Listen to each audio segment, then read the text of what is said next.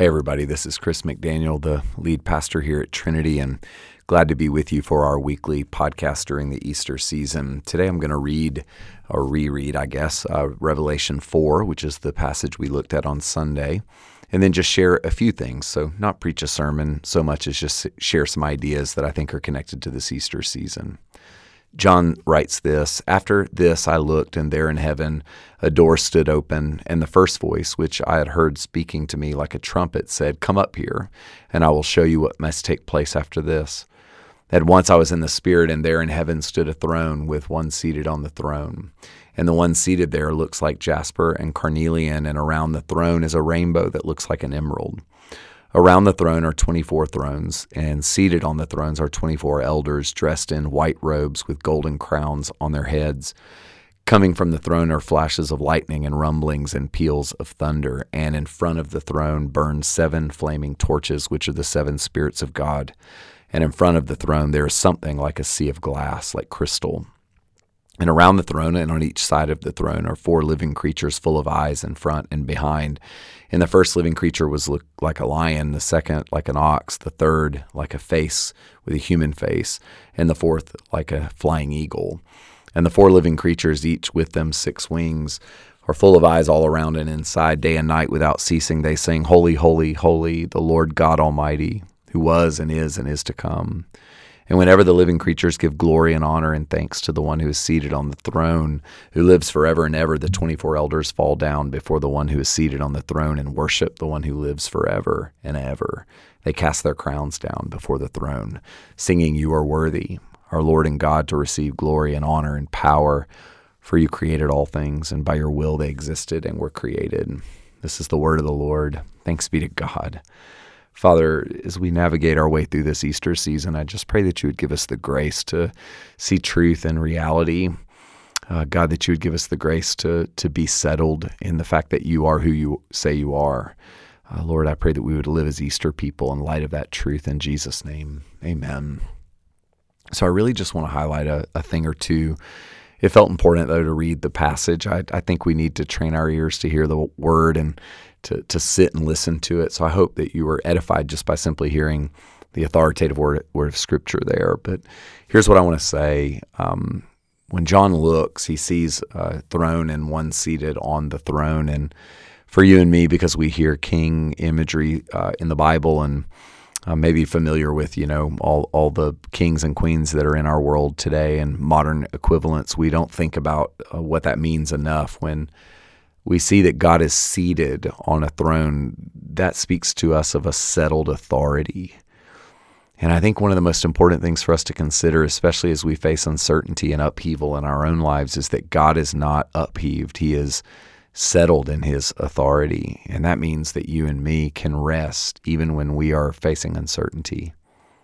Even in this place that I'm in right now, I find myself sitting with lots of uncertainty. I'm sure the same is true for you, where we don't know what's going to happen next, or maybe we feel disappointed or disillusioned. And I think we need to take comfort in the fact that our Father is seated on the throne, meaning he doesn't have more work to do to establish his authority and his dominion. He's done that work, and so he's able to be in a resting place of authority.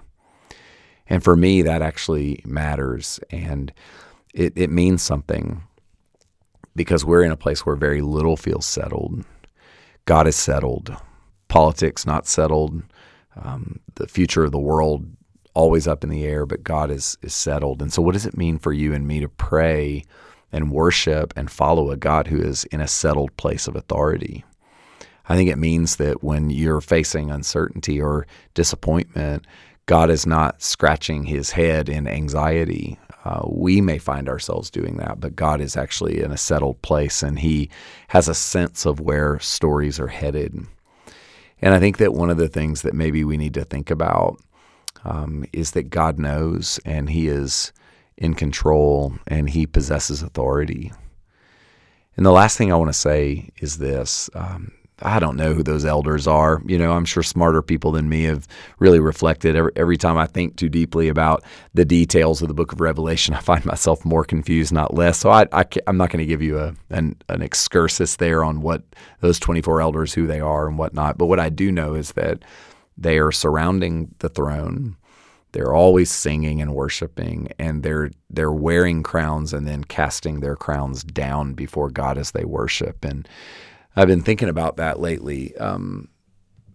They cast their crown down, but before you're able to cast a crown down, you got to wear a crown and own a crown and know you have one. And I think this is true for the elders, but I think it's also true for us, that the Lord has endowed each and every one of us with gifts, and we need to know what those are. We need to wear them comfortably. We need to know that we've been given gifts and endowed with influence and authority and all kinds of good things that come from God. And then when we are in the place of worship, we take those things, those gifts, those places of authority or power, and we place them before God. We lay them down to take a low posture. And I would just say to you that that's your call, to wear your crown and then cast it down, and then wear your crown and then cast it down, that we're able to live in our influence and yet place it before God when we're in worship. So I pray that you would do that today. I pray that you would find some space to say, God, thank you for the gifts that you've given me. Help me, Lord, to cast those gifts before you, to lay them down and then take them up again. That's the gift, I think, the flow, the rhythm of what it means to be an Easter person.